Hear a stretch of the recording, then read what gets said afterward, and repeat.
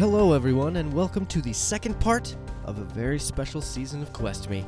My name is Josh, and I am your host and creator of the Twist My Arm Network, a network of podcasters specializing in all sorts of pop culture nonsense. We have Marvel Canon Madness, Sudden But Inevitable Rewatch, Best Flicks with Ricky D, and of course this show, Quest Me. We do like to go live and talk about all of our favorite pop culture nonsense. We do that at youtube.com/twistmyarmpodcast. Go ahead and visit that page, smash that like button, and ring that bell to get notified every time we are live.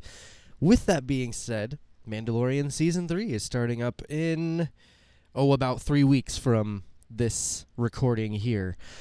We are going to be doing, of course, a watch party of that. Not a watch party, but a review party of that for the entire season of Mandalorian, and I am extremely excited to announce that our good friend Phil, who's a part of this podcast, is going to be joining us on the Season 3 adventure of Mandalorian. He will be with us for every episode, I believe. If not every, then pretty much every episode. And of course, we're going to have Justin there, but he's a real-life hero and sometimes has to go do real-life hero things, and so he will be in most episodes, but not all. That's kind of the happenings of what's going on right now in Quest Me Land. We are just gearing up for Mandalorian. I'm so excited again to get back into the Mandoverse. And geez, what better way to get back into that universe than to go back in time a little bit? Well, forward in time? Back in time? I don't really know. The Legends thing with Star Wars is so weird because it jumps and it's canceled, and this. Anyway, today we are doing our first part of, I believe it's going to be 2 parts. It's a 2-parter for the Timothy Zahn classic, Dark Force Rising.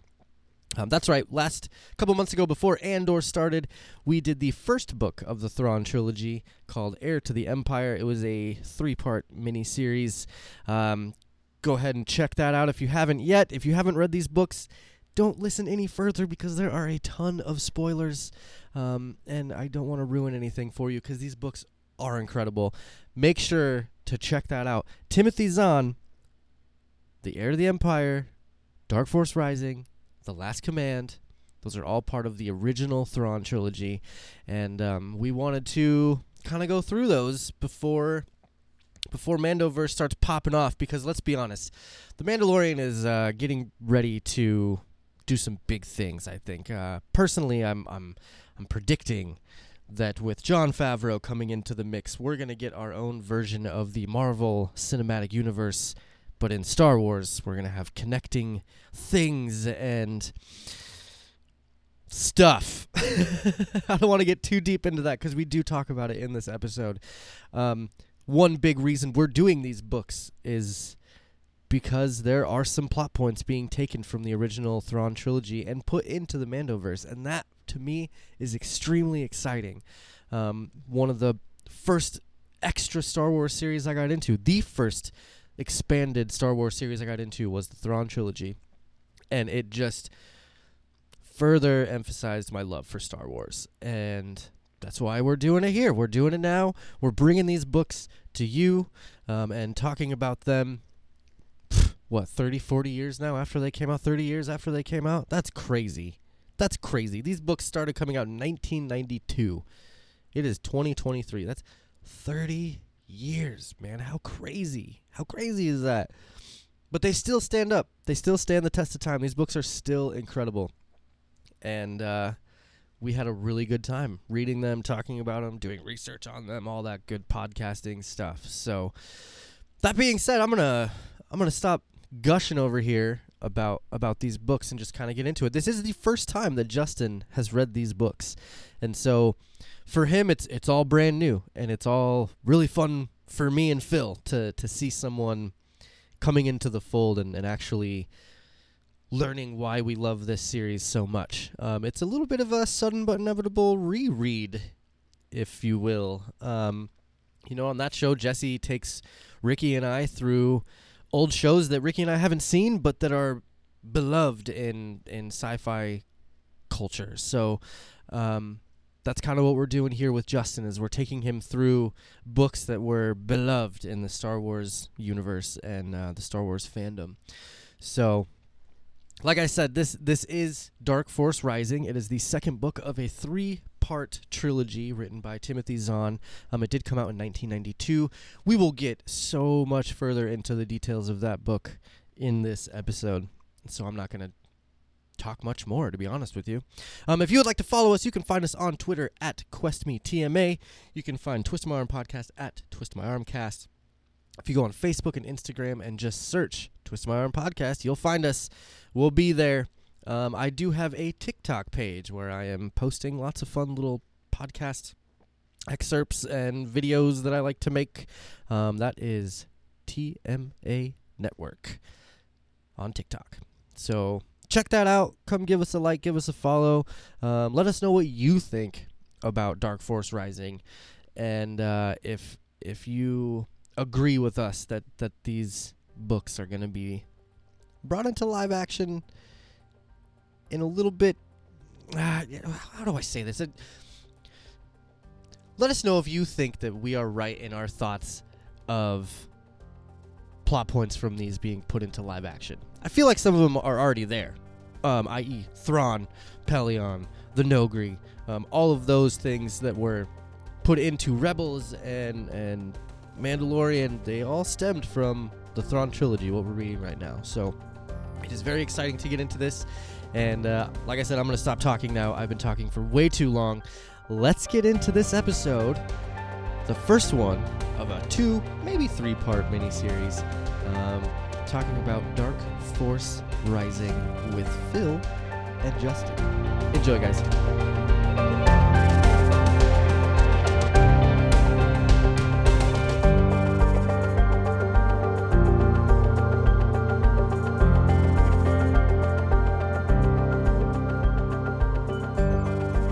So excited for season 3, man. I can't even tell you. Like, I feel like this podcast right now is going to be a lot about Mandalorian season 3.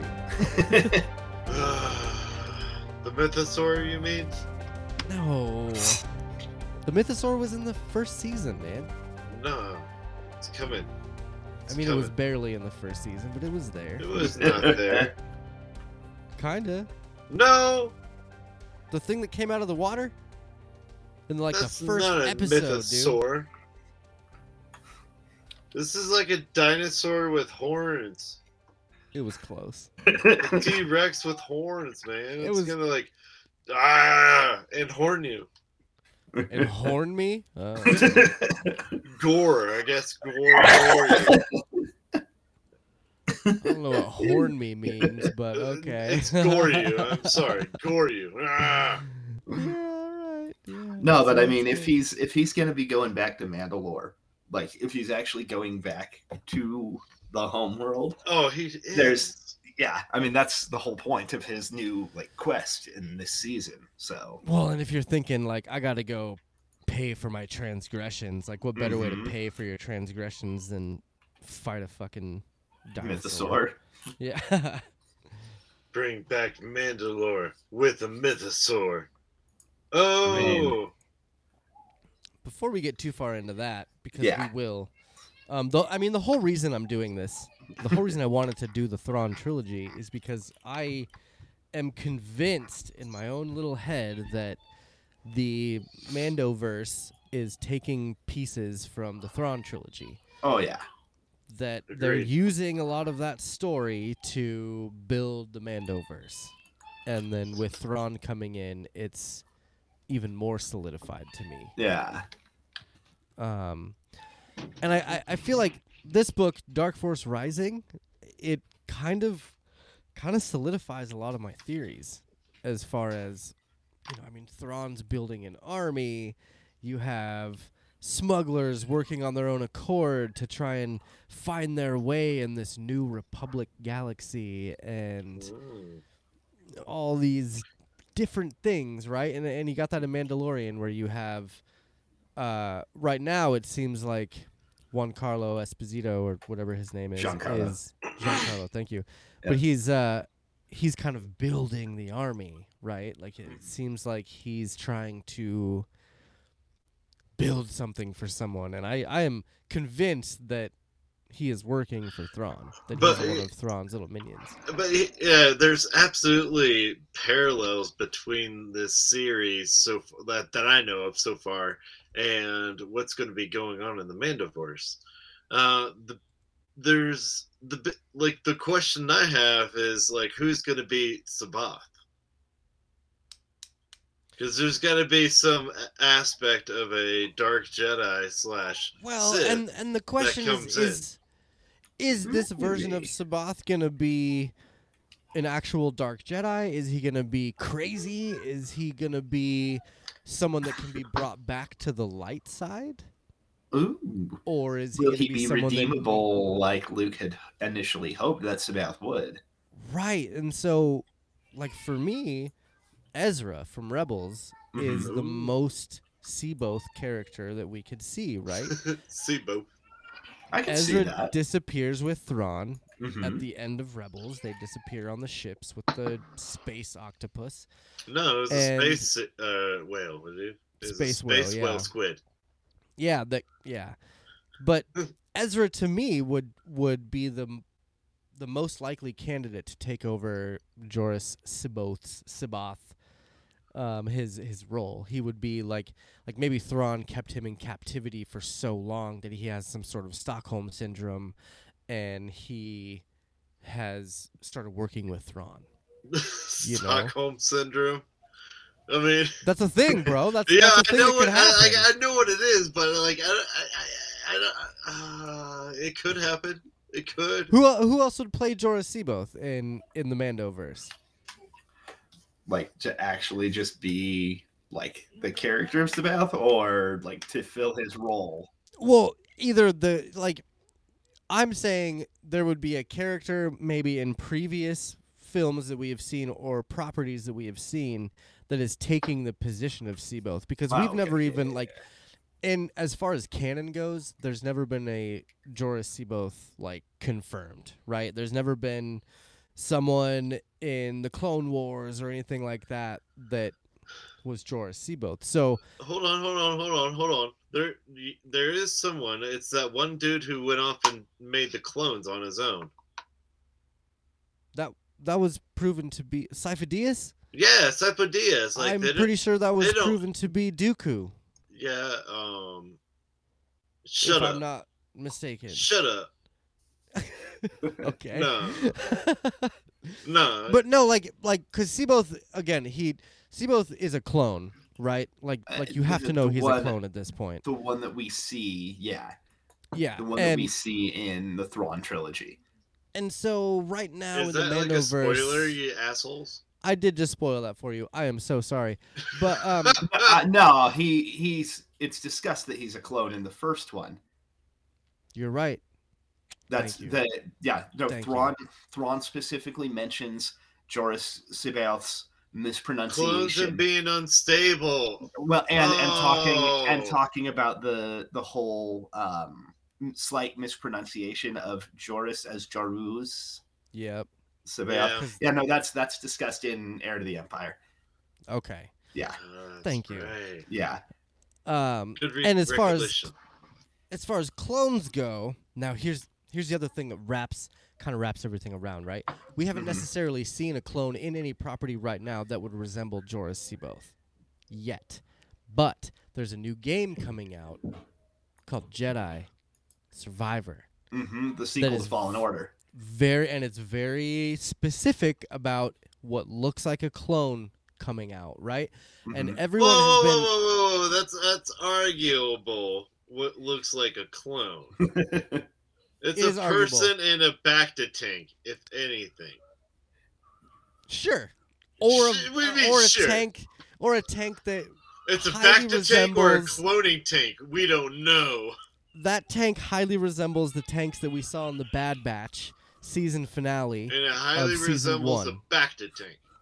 Correct. But the only thing that maybe would introduce someone like Joruus would be in Jedi Survivor. But we haven't seen it yet. We haven't played it yet. We have no idea who that character actually is. Yeah. And there was a lot of talk about the importance of Jedi Survivor In canon. to the canon, Yeah. to like the current canon. So Yep. And what's his name? Dominic Monaghan? Is that Dominic Monaghan? I think whatever. yeah, from Lord of the Rings. Yes. Well, no, the Who's he kid that play? plays the main character in Oh, Jedi Joker Fallen Order. from Gotham. Yes, and he's also in Shameless. Oh god, he's a good. At some he's point, a good Cameron actor. Monaghan is his name. Okay. That'd be I was dope to close. see him in a live action show. And so that being said, if he were to come into a live action into the Mandoverse as like an adult or something, and Jedi Survivor somehow introduces this clone that maybe works with Thrawn, it's Maybe. possible that this guy could be Jorah Seaboth. Maybe it's and Ezra. it's not Ezra, because if you watch the trailer for Jedi Survivor, the guy has flowing white hair, which It's better than Ezra. yes, that's funny. That's a funny little reference right there. That band sucks. It's fighting words. Anyway, the flowing white hair from the character in Jedi Survivor in that trailer kind of leads me to believe that he might be some sort of Joris, like spin-off character. Analog. Yes, but at the same time, all of these things are theories. They're all thoughts that we've had. They're all It's like, all just- based upon the literature that we've been reading. exactly. And so that's what I was going to do, is kind of spin Fine, it back literature. around to what we're actually talking about today, and that is Star Wars Dark Force Rising, written by Timothy Zahn, came out in 1992. Can you believe that? 92. How old were you, Justin, in 1992? 4 or 5. I was also 4. What about you, Phil? 5? I turned 5 that year. Okay. Yeah. Oh wow. Nice. Yeah. So we had no idea who Timothy Zahn was. I didn't even know what Star Wars was at that age. Oh, I was obsessed with Empire. Nice. No, But- it was like Yeah. my whole jam. It was Empire Strikes Back. I was introduced to Star Wars when I was like 8, I think 8 or 9. I something like can I can show you the laser disc Empire Strikes Back that I used to watch with my dad. That's awesome. Laser That's- disc. That's That's a cool memory. We and a would, laser watch disc. it. We would watch it on VHS, Yeah. but we Oh, I got those, rented. got those. But we had to rent the VCR at the time. From No Blockbuster way. or Showtime? Oh, Were you God, on no. Showtime? No. Small town, little indie place, Okay. little indie video Were store. you were you from Loveland? No. No. So no. I have family in Loveland You just went but- to college with Ricky. with Ricky. huh? Yeah. Oh, okay. Yeah. Our buddy Ricky at Best Flicks with Ricky D. Best flicks with Ricky. Oh, Ricky Sticky Stabby Dicky. Yeah. So Ricky and I in Loveland had a place called Showtime, and that's where I Yeah. would rent my Sega from. Nice. Whenever I'd play Sonic, I'd go rent that. But yeah, that's a 1992, man. I can't. That's a long time ago. No, I mean I probably didn't get a hold of it until about fifth or fourth grade. It's So- literally with the first time I saw literature on Star Wars post Jedi. Okay. Yeah. I think the first post Jedi book I ran into actually was the Young Jedi Academy, the Young Jedi Knights stuff. Okay. Kevin J. Anderson and Rebecca Yeah. Moesta wrote Yeah. a whole series about Jason and Jaina as teenagers. That was a cool series. They were It like was an amazing they were like series. made Is for that- teenagers, basically. Is that the twins? Yeah. Oh. So Han and Leia's twins as teenagers hanging out with Chewbacca's nephew Loey. Yeah, Loey? that shit was Yep, fun. Lobaka. Ah. Yep. Yeah, Yep. yeah, no. Chewie had a Uh, nephew in They the were old like- What canon. They were about as long like as like a not Goosebumps book or something like that. What Yeah, about no, Like Chewie's 150, kid? 200 pages, something like that. But We don't talk about Chewie's- Chewie's kid. Chewie's kid would have been more proper though. We don't talk about that. We don't talk I don't know. about you. What is No. his name? Bruno. No, not Bruno. Lobaka. No. Chewie's kid. According to Lumpy. Lumpy. Oh yeah, Lumpy. We don't talk From about the, Lumpy. From the No, Christmas no. special. Lumpawaru. Yeah, no. We don't talk about Lumpy. Nah. Oh my God. But we do talk It about was Dark Christmas Force Rising. special. Maybe. We do talk, yeah, maybe we'll talk about Dark Force Rising. Written by Timothy Zahn, came out in 1992. Let me do a quick synopsis, and then I think we're just going to kind of get right into this because there's a lot to talk about. This is a wonderful sequel/middle book to this trilogy. I think Timothy Zahn did a great job in the first book with nostalgia and bringing us back into Star Wars. And then with this second book, he broke away from that nostalgia a little bit and kind of made this story his own. Yeah, exactly. I really like the way that he developed the characters in this. We had some new characters introduced while learning more about older characters like Mara Jade. We learned a little bit more about Talon. We learned a little bit more about Han and his homeworld and the guy that used to run Corellia and the senator for Corellia and stuff like that. So there was a lot of really good development of the universe, a lot of good world building that Timothy Zahn did in this as compared to Heir to the Empire. Like I said, Heir to the Empire was like bringing you back into Star Wars. And this book was opening up Star Wars. This is what was really expanding the universe, as you will. Well, as it expanded the universe, it did a very good job bringing the same character that we knew from the original. Yeah, but, and we still have the same lines. Cool. It was cool. We still have the same lines. They still had the same attitude and same like dialect and the same voice. It was just good to see. Timothy Zahn just blend that in. Like when you're reading it, you can hear Leia's voice saying what she's saying. You can hear Han saying what he's saying.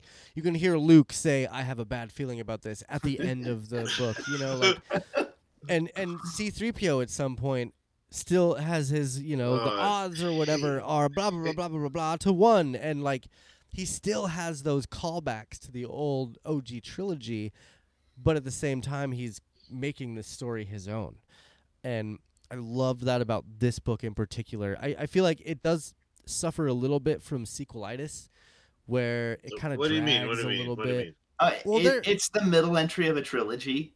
Yeah. It's gonna have some potential faltering, just because it's the middle chapter. Right, just like it. There's a couple scenes that drag a little bit. There's a couple things that you're like, all right, let's. But there's a couple of scenes that drag with Empire. I'm not gonna lie. As great of a movie as it is, there's few things that drag on. And that's gonna happen with most books. Like if you read books, you know that there is filler in all books.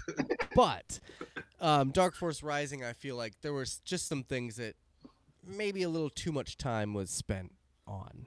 For instance, the Luke dealing with the dispute on that planet and basically playing judge and jury, for Lando at that. Lando and Han in the casino is way too detailed. And there's another one too. Like it led to something cool, but it was still just kind of like, where are we going here, guys? I don't care where his eyes are shifting right now, or how he's playing the cards, or the sweat drooping down his head. I just want to know what's going to happen. The thing I love about the whole casino sequence, other than being what would have been an absolutely astonishing visual set piece, I love how quickly their plans get disrupted at that point. It's like, we finally get to go hang out someplace cool. I get to go use my Lando skills to go gamble. Oh shit, no we don't. Because there was and it seemed like this whole every time a main character got somewhere that they thought they were safe, it seemed like Thrawn just showed up. Or someone of Thrawn's crew showed up. I am altering the deal. Pray that I do not alter it further. Exactly. It is sort of weird. It did feel like Thrawn was just a small baby step behind, if anything. Is Or he if behind not, or like, is he ahead? well, He's that's planning it. ahead, but always on their tail. I think Yeah. is there. That's a good way to. That's a That good was way to the, put it for sure. It's proper. Yeah. So let me read this synopsis. I didn't write one myself. I actually found this. I dug deep on the onlines and found what I thought was the best synopsis. Is it for- Reddit? No, it's not. It's from hoganreviews.co.uk / all sorts of other things. I will put it in the notes if you would like to go reference it. .tl.dr. Yeah. There's a lot going on. But basically, the dying empire's most cunning and ruthless warlord, Grand Admiral Thrawn, has taken command of the remnants of the Imperial fleet and launched a massive campaign aimed at the Republic's destruction. With the aid of unimaginable weapons long hidden away by the Emperor on a backwater planet, Thrawn plans to turn the tide of the battle, overwhelm the New Republic, and impose his iron rule throughout the galaxy. Meanwhile, dissension and personal ambition threaten to tear the Republic apart, as Princess Leia, pregnant with Jedi twins, risks her life to bring a proud and lethal alien race into alliance with the Republic. Han and Lando race against time to find proof of treason inside the highest Republic Council, only to discover instead a ghostly fleet of warships that could bring doom to their friends and victory to their enemies. But most dangerous of all is a new dark Jedi risen from the ashes of a shrouded past, consumed by bitterness, and thoroughly, utterly insane. Now he schemes to use his awesome mastery of the Force to summon young Skywalker, cunningly enthrall him, and ultimately corrupt him to the dark side. I thought that was like the best synopsis for everything. All right, you had kinda to gives a have done good- that in the Clone Wars voice. Meanwhile, Dateline on the other side of the galaxy. Dateline I'll- Coruscant. Maybe I'll re-record it. That's always been one of my favorite parts of Clone Wars. I know, How he mine narrated too. it. His opening, yeah, that shit was It's always so great. good. It's like So- the beginning so of the old propaganda. Oh, Yeah. it's so like World War I era radio shows, and I love it. Or Yeah. or the like World War II film strips, kind of, or early Korea. Yeah. Back on Coruscant, Anakin Skywalker and General Kenobi are fighting against... Yeah. It's so good. I wish that guy would narrate my life. You know, like you walk into work. Meanwhile, Josh Josh woke walks up into today. work. Josh woke up today inside and he said, I'm going into work and I'm going to be doing the best job he ever could. All right. Meanwhile, his kitten pooped in the corner of the apartment. He must clean it up before it stinks. So, fun fact. Unfortunately, he's retired. Yes. Um, I think he retired after the last... after Clone Wars. Yeah, that last season came out. Yeah. Didn't he do Legend of Korra? He did. God, what else did he do? What's his name again? Tom Kane. Tom Kane. that's You right. guys saw Yeah. Legend of Korra, though, right? Yeah. Oh yeah. I- No, he was. I did not. Avatar season 2. Oh, Series 2. Series the 2, thank you. movie Avatar No. 2? No, No. God, no. The show Earth, Wind, and Fire, Avatar. Oh no, I never watched. No. Oh God, you're Yeah. missing a great one. Yeah. That show is I know. literally great. I. hear He that. actually did one episode of Bad Batch as the narrator too. I think it was the first episode, right? Yeah. Yep. Yep. Because it Yeah. was. First and I only. remember being really excited about that, and then just slowly losing excitement as Bad Batch went on. Have you watched any? The most recent couple of episodes have been very highly praised. So I have watched it. I didn't watch last week's episode, and I haven't watched this week's episode, but I have kept up for the most part. I haven't It's- really. Whatever. I've seen the first 4, and that's it. Yeah, I mean, look, I'm I still just going don't back. care. I'm still going back through Clone Wars right now before I dive into it. So I just don't care about Bad Batch. that's fair. You know, like I don't either. it's like they're trying to get as much out of Clone Wars as they can, and I feel like It's a there's remnant. been enough. It's almost like it's duplicating. Bum bum bum. There's two of them. This is getting out of hand. But yeah, there's some good little parts in the new season. It's just not. I'm 2 episodes behind. I'm not running to watch the new episode. Yeah. It's not like Mandalorian season 3 where I'm going to be waiting up till 1 a.m. to watch the new episode that drops. I've been doing that with Last of Us, man. Dude, Oh, yeah. Pedro Pascal, man. Man, my girlfriend a few days ago, she was like, "We should really check out the Last of Us," and I was like, "Yeah, all right, let's do it." I mean, I played the game, I kind of know what's happening, blah blah blah. We binged those first 4 episodes. We did not stop watching them. It was so good, Oh, that's amazing. and I'm excited for tomorrow because the episode's coming out early this week. So, Ooh. those of you listening in podcast land, we're recording on February 9th. So when this drops on February 28th, I kid. Somewhere between there. Yeah. So anyway, back to Dark Force Rising, of course. Justin, you are the newbie of this book. This is the first time you've read through this book. Yeah. I want you to kind of guide us a little bit as far as what you thought about this book, what questions you have about this book, what predictions you have about this book, all those different things. So let's start with, what did you think, like when you close the book, once you finish that last page, Yeah. what was your initial reaction? Oh man, it was like blue balls. It was literally like getting into like finally the nitty gritty and like the excitement going on, and then end. That Like, was quite the cliffhanger. It was on this quite one. edging. It was very edging. But I liked it. I liked it. Like for an overall story that I thought was a pretty average leeway, right in like the lull in between the beginning and intro. It didn't really have it feel like it had a climax at any point. There's like 3 separate climax, and that's between each of the characters before they come together, just like the prior book. It was like the climax of Act 1, Act 2, and Act 3, I feel like. Yeah, but like you didn't feel like an overall plot climax, though. Sure. But maybe it'll come in the next one. I'm sure it will. Well, I'm sure it you would will. hope so in the conclusion. But like overall, like it was a solid book. I literally I read probably half of it in a day.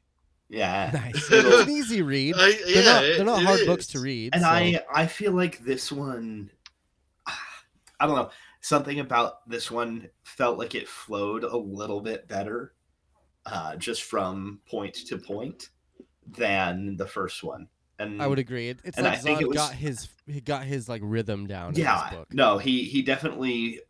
I think he definitely felt more comfortable writing in the Star Wars universe by the time he was, putting together the second book. Do you feel like it was because he was accepted thus far? Like I don't know what the time. I mean, he would have been. Novels are.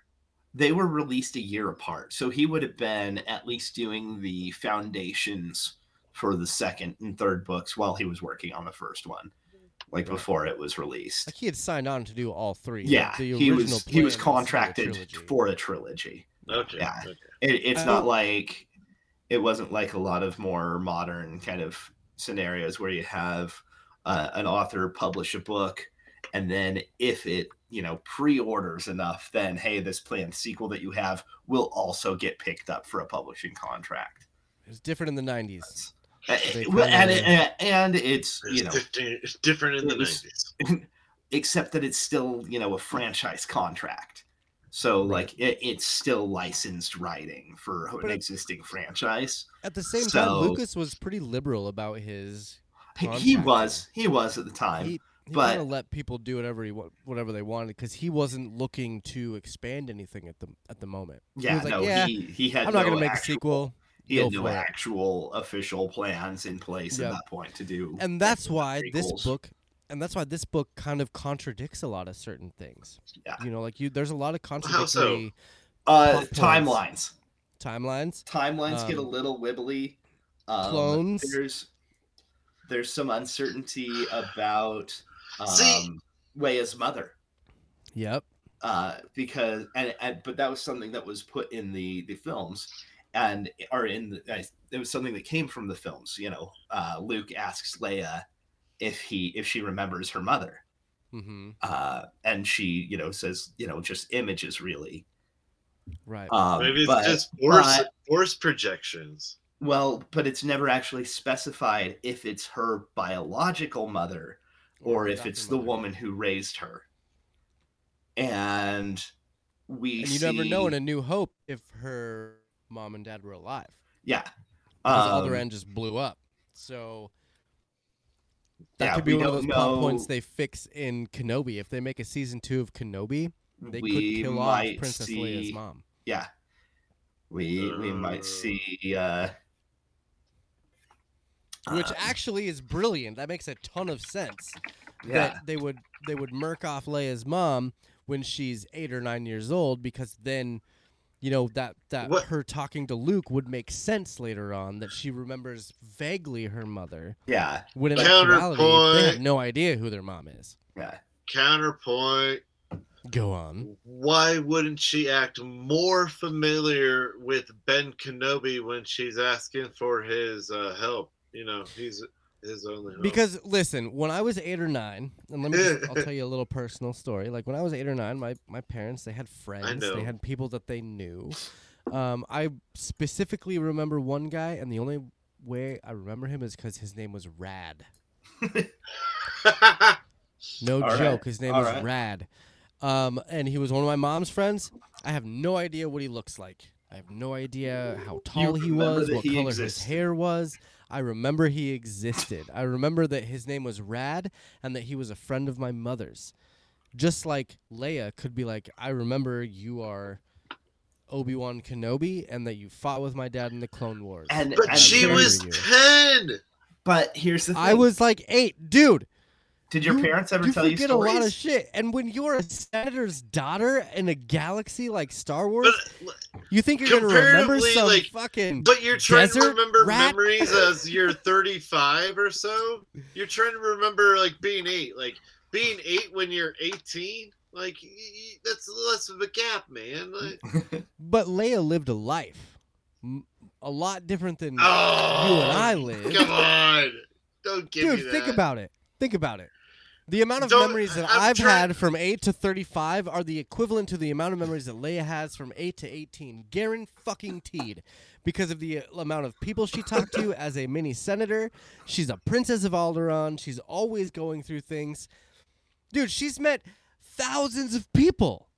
Thousands of people that are her dad's friends. And you don't think she would remember Kenobi, the person who saved her life? Dude, how many of her dad's friends have probably saved her life? Oh, yeah. She's a princess of a planet that is part of the rebellion against the Emperor. So we're just going to get a whole series of escalating prequels to A New Hope, where it's just Leia's just hanging out with a bunch of Organa's friends. Like Bail Organa's just got all these different friends in the underground that help. She Leia remembers get out of the blaster. She remembers the blaster holder. Dude. I get it. You're doing the Twitter thing where all the people on Twitter were angry because Leia would remember Obi-Wan, but you don't really think about the fact that she lived an incredibly different life than any of us I'm just lived. giving you shit, dude. I'm a freaking. I love this story for what it is, for how many flaws and holes I see them, but I love the story nonetheless. I just like to be the counterpoint, and that's great. That's why. Get you you're worked here, up, my friend. Get you all worked up. Wikipedia is saying that Bail Organa died at the destruction of Alderaan. So, yeah. But again, that just loops into the whole idea of timelines being not. Is that Wikipedia Legends or canon? That's canon. Okay. Yeah. Okay. Those of you that are listening, if you don't go to Wikipedia, they have two different sections for Wikipedia. There is a Legends section and a canon section. So. But I love how they do that. It's wonderful. Because for old timers like us that have read those line books. up that though? Have you ever watched that? No. Is there like a video where they line up the timelines? No. There's like a picture of the two timelines, the canon and Legends going side by side. Oh, I mean, I could probably do that myself. Just with the way fine, fuck you like too. all the different books, but I would send me the link, man. I'll check it out. That's great. I was just in Colorado last month, and I got all my books back, all my Star Wars books out of a little storage unit. So I was looking at them, and I mean, I think it would be a lot of fun. Like we're doing right now, we're doing the first ever trilogy, like first ever new book trilogy of Star Wars, which was Timothy Zahn. And I think it would be kind of cool to do the first ever Disney canon trilogy that was written by Chuck Wendell. Wendig. The Aftermath. Wendig, the Aftermath trilogy. Yeah. Oh, the Aftermath. Hell yeah, dude. Which was a lot of fun. And a lot of Those people. were... I feel tried reading the first one. I really tried, but it didn't get me hooked. It started off on weird characters that I had no idea who were. Kind of did the same thing in this one. I mean, you had Luke, Han, and Leia, but it started off with Paleon. Yeah, and Paleon's in this. Oh, well, Paleon's in Clone Wars. Yeah, or Rebels. I'm sorry, Rebels. But yeah, Paleon stemmed and was introduced in the Thrawn trilogy. And Nogiri. And the Nogiri. Yep. So again, everything stems from this first trilogy, and that's why we're doing this. That's why we're reading these books, because they're a lot of fun. And for Star Wars fans that haven't read these books, it's a must read. Like I agree. Maybe you're younger and you're just getting into Star Wars, and you're like, oh, my dad really likes the prequels, and they're really cool. Like, he likes those prequels for a reason. And there are some other really good stories out there that are a lot of fun. So I wouldn't say this trilogy is for the intro reader to Star Wars. I'd say I read this book in 8th grade. What are you talking? Oh, well, I guess I'm a little different. That was for us before the prequel and the sequels. Like, yeah, that's true. We didn't have a prequel yet. These books came out before the prequel. Uncharted territory. Yeah, which explains a lot of the like kind of flaws or the like the canon issues. Like I was telling Phil canon before, and Legends for a reason. Right. It's just now canon is pulling from Legends to make the new canon or the time in between the Resistance and the new or the Rebels. I was talking to Phil before we started recording about how I read this book over the summer, and I read a little bit more of it like during Christmas break, but in actuality, like for this show, I've been watching a lot of the comic book adaptations of it and kind of doing the audio versions and all that stuff. And it's really fun to see those because in those old comics from Dark Horse that came out in the early 90s, like for instance, the clone scenes where you see clones. Nowadays, they would all resemble Jango Fett. But back then in the 90s, there was no clone template. Yeah. So the clones were all different people, but they were considered clones. So kind of just small details in these that whole are group, changed as the prequels come out. The whole group on the drop ship at the end of Dark Force Rising. Yes, they're all clones. We're all identical. Right, but you didn't really know. I guess you didn't really know what they were from. All right, we don't see the source. But for me, reading this post like prequel sequel, like I have this knowledge of what these clones are, and then I'm seeing this reading and I picture them in my head. Like it happened with the clones. It happened with the Katana fleet. I was just picturing Vindictors from Clone Wars, just all blacked out and gray. Oh yeah. Or And Vindicators, sorry, not And Vindicators. in the comics, like I sent you a picture of the comic adaptation of it, and they're still pretty cool looking. They're a little plain Jane. Oh, they but- look like a penis. Okay, but they still, All right, it's very phallic. whatever, man. They still look cool. All right, they look like Star Wars ships. Dang, man, they got me thinking about penises over here. Not that that's a bad thing. I mean, penises. To each their own, Moving man. on. To each their own, man. Light that cigarette, I guess. So anyway, moving on, I guess. A lot happened in this story, and a lot didn't happen in this story. It was just kind of, it was the middle part of a trilogy. You know, we get a lot of story building. I think one of my favorite parts of this was Leia convincing the Noghri that the Empire had basically screwed them over.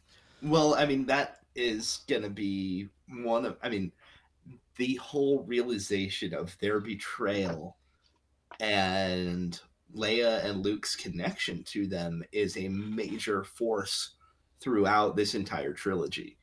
And it's Right. one thing that Thrawn consistently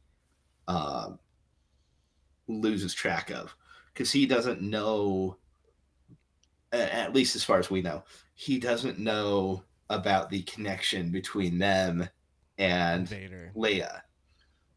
Oh yeah. Between the Malasari, or what's her name? the Malariush, Yeah, Malasari. the daughter of the Vader's daughter.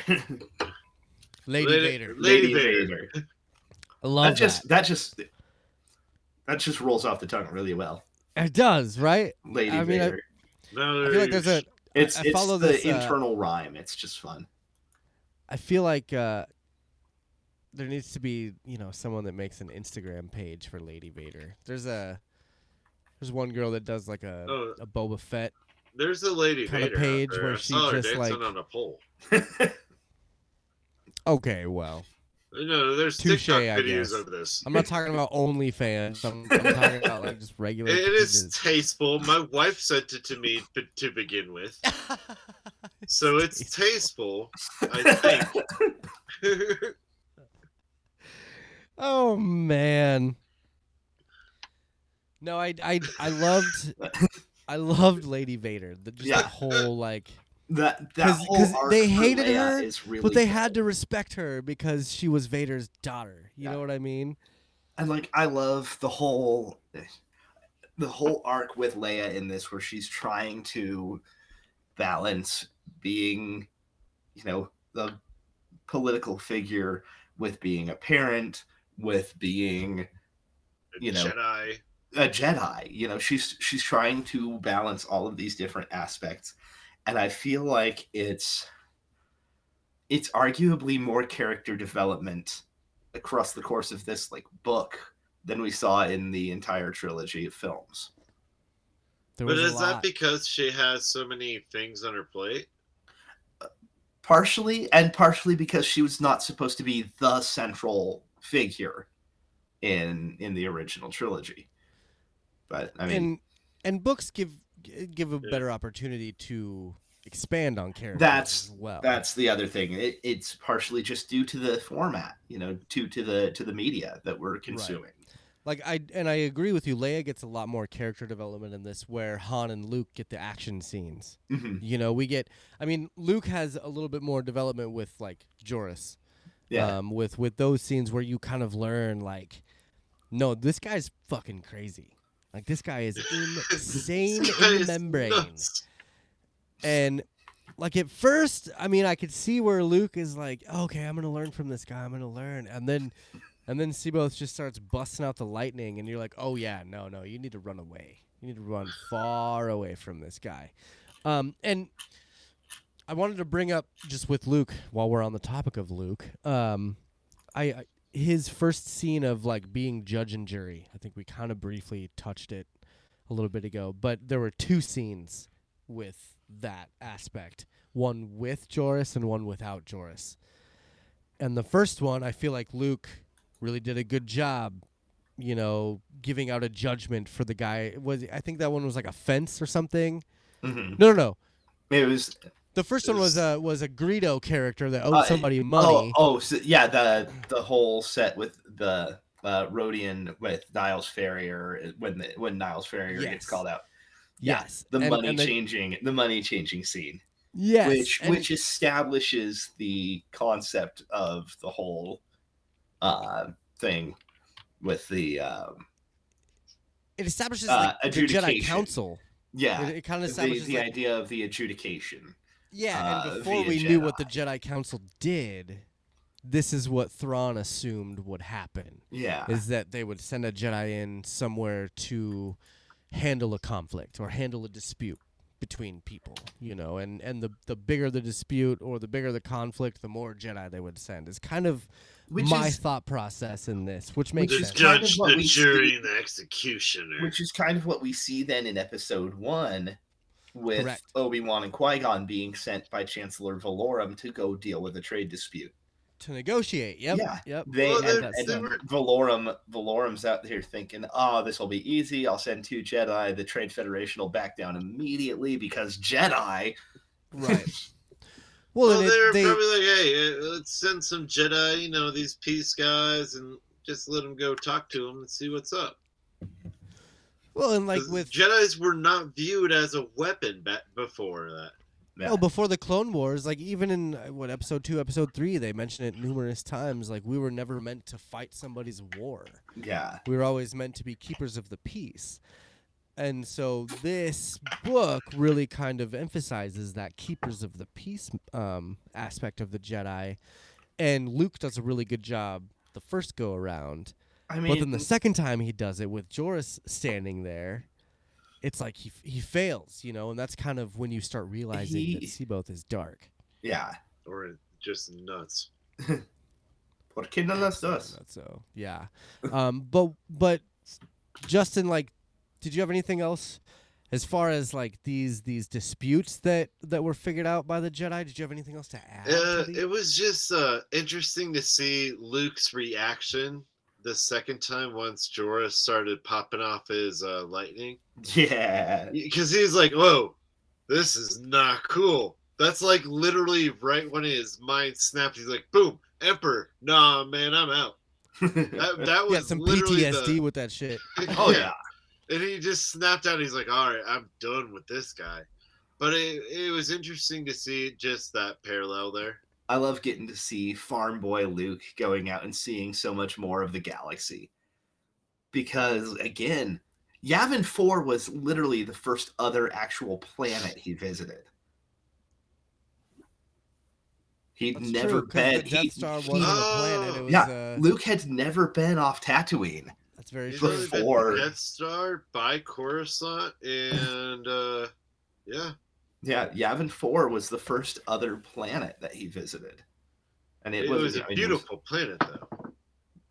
But point being, I love getting to see him go out and see all these new places. Right, and And he's I very read- active with that too, because he's going to a lot of different places. Well, and one of the things I read was talking about how much Zahn wanted to be able to expand, you know, the actual universe by taking us to all of these planets that we hadn't seen. Right, You know, I mean, because we went to Kashyyyk We- in this we- one, didn't we?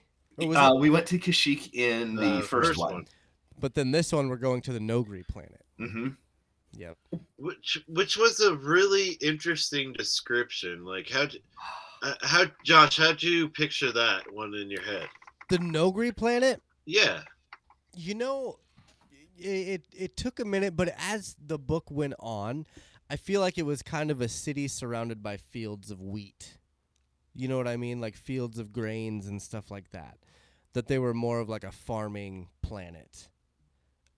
Especially when Leia found out that the Empire had been giving them like choke roots, basically, that were they were growing plants that were similar to what they grew before, and they acted as if they were the same plants, but they were not the same plants, and so it was kind of killing their planet from the inside out or something like that. Essentially. Well, Yeah, like basically. yeah, well, Phil, what kind of visuals did you picture in your head? because again, I it's a grew up city in surrounded I by- grew up in farm country, so I mean I grew up surrounded by like wheat and cornfields, so I pictured a lot of it as like almost like a stubble, like where a plant had grown at one point but had been cut, but then nothing else had grown back in its place. Right. So I mean, it looked to Like it could have been to me it luscious, looked like but it didn't. looked like a place that had been verdant at one point, but was now just like the life was being choked out of it. All right. What about all you, right. Justin? What did you think about the planet? Like, what were your The when way you the see- planet what did you see? was described and as it continued throughout the story was it was Wally's Earth without the trash. Yeah, And then Okay. it was just a desolate place, and then every once in a while there'd be a nice A little little droid. square, and then a little robot droid just scooping up dirt and flipping it up every 15 minutes, and then going on to the next foot. Like that's how it felt to me. Plus, like a mixture of like how Geonosius' background was, or like the red sky. That rust-looking kind of feel. yeah. That makes sense. And just for reference, the planet is called Honoghr. Honoghr. Honoghr? Honoghr. Honoghr. Hanukkah. Yeah. Which is it was a new planet. We haven't seen that planet since this introduction, I don't believe. It popped up, or at least was referenced, I think, in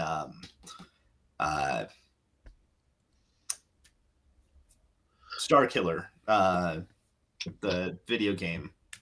Oh, Force okay. Unleashed. Force Unleashed. Yeah. It was like Star Killer had trained there at one point.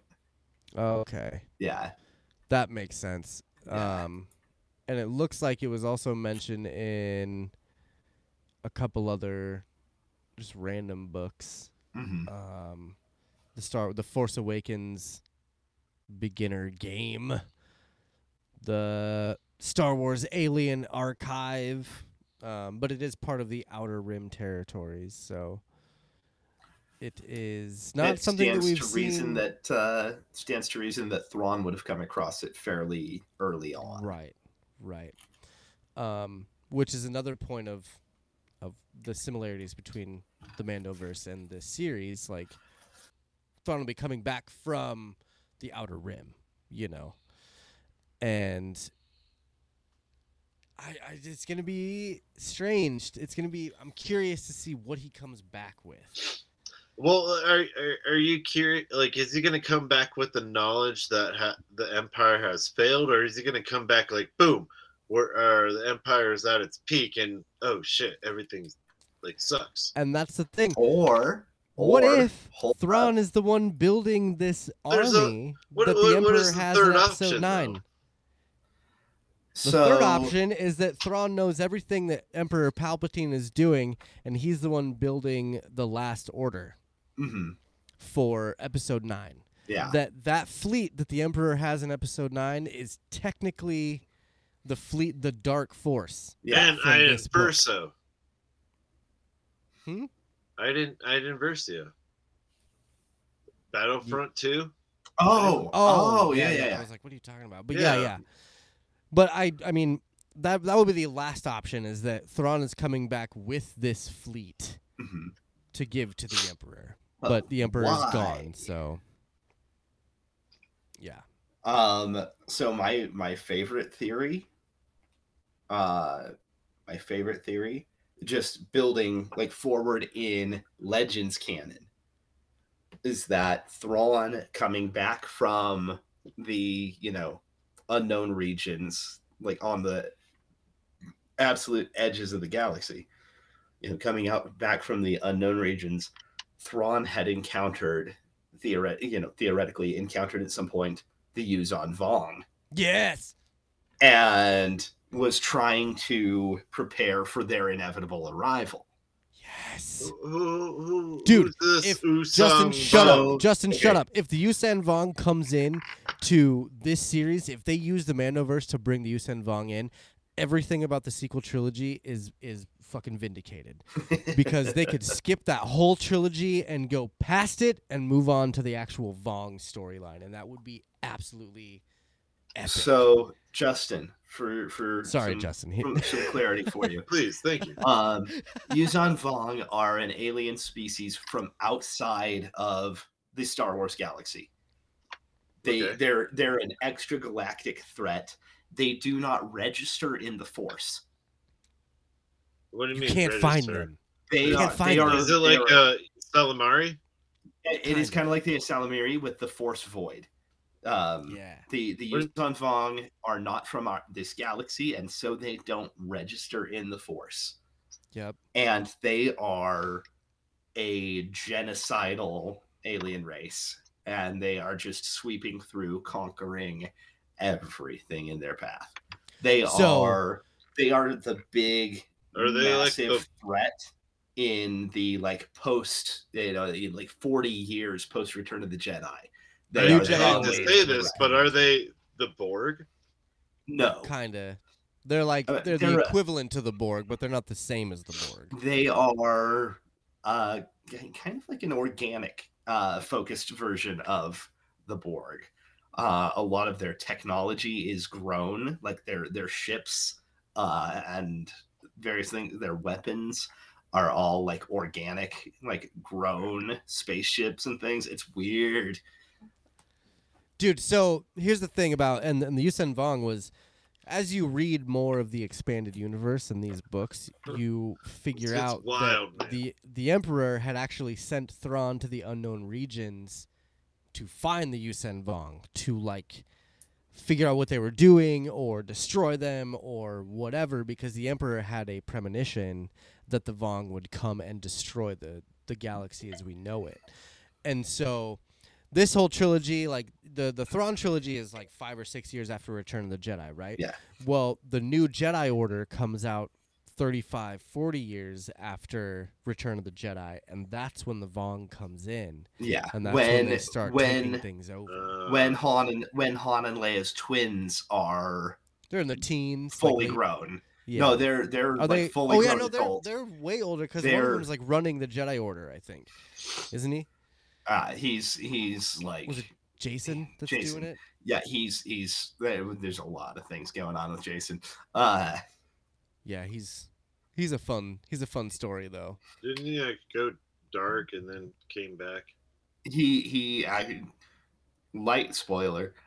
He does go dark as part of the whole response to the Yuuzhan Vong invasion. And so J.J. Abrams thought he was being cute when he put Ben Solo going to the dark side and blah, blah, blah, trying to use plot points from the expanded universe, but he failed miserably because the expanded universe version of Leia's kids going dark is way better. Because you have more build up to it. Yeah, exactly. You have more story. You have more... you have a better idea of where these characters are coming from and why they're doing what they're doing. You had almost 30 years of growing up with the character before you see his fall. And the sequel stuff was unknown territory. That was uncharted writing. So anything that came out, even after the prequel trilogy came out, they were still writing expanded universe stories because Lucas didn't really have a plan to do anything with the sequel, so he just gave writers free reign to do whatever they wanted, basically. So, Garm Bel Iblis. Dude. You think he's going to be in Mando? Legendary Corellian senator. I don't know if the timelines work out to drop Bel Iblis in. I don't even know what is the importance of this guy. I realized he was a badass senator in Corellia at one point, but he's a connection. To me, it's all fishy. He just pops in when everyone thinks he's dead. But he's a connecting point for Han. It builds it's just a connection to Han's past to give him something to do. To give him motivation to give him some filler. Yeah. He's also there But- to kind of give some Mon Mothma backstory as well. Yes. To kind of give an idea of what the people think of Mon Mothma and what, the unbiased opinion of Mon Mothma might be. Yeah. I love And Mon Mothma. I do too, but not everybody did. Right. But just seeing somebody else who it introduces another leader from that time period, a counterpart to Mon Mothma, somebody else who could be a potentially very strong leader in the New Republic going forward, but could also just as likely be one of Thrawn's pawns. And I love his whole introduction. I love his base being called the Peregrine's Nest. Partially just because of the connection. I love the base being named the Peregrine's Nest, partially just because of the connection to the Millennium Falcon, Peregrine Falcon, Yep. and the Yep. whole thing. It's like there's and- a Corellian connection through all these Yeah. different names. They're like the And- birds of prey. And I also like that he, introduces Han and Lando to the first named cocktail in the Star Wars universe. What what was that called? The hot cocoa? No, that was Lando introducing that to Luke, which I think was is funny. adorable. That It's was just like, hey, little hilarious. desert farm boy, here, have some Here's- chocolate. Here's some hot Yeah. cocoa. That was one thing No. about these books, especially Expanded Universe, where they kind of sprinkled in some earthling things, Mhm. like hot cocoa. What was the drink that Yeah. Hando So- and Mon had? They called it a Twistler. Twistler? Twistler. Like a Twistler. Twistler? Now let me ask you another question. Did you happen to make a Twistler? I came up with something that I believe is reminiscent of the description.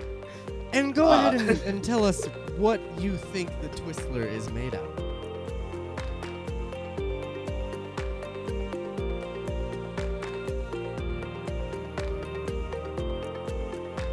Oh man, what is the Twistler made out of? We don't know quite yet, but Phil is definitely going to tell us next week on the conclusion of this little mini series. So definitely stay tuned for that. Thank you all for listening to this first episode of the Dark Force Rising review. It was so much fun to go through these again, and I can't even tell you how excited I am for Mandalorian Season 3.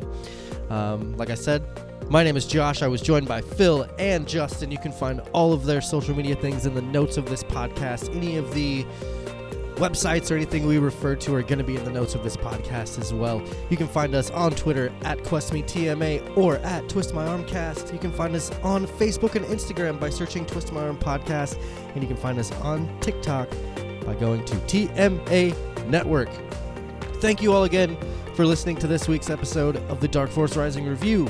My name is Josh, your forever host and friend, and I will talk to you next week.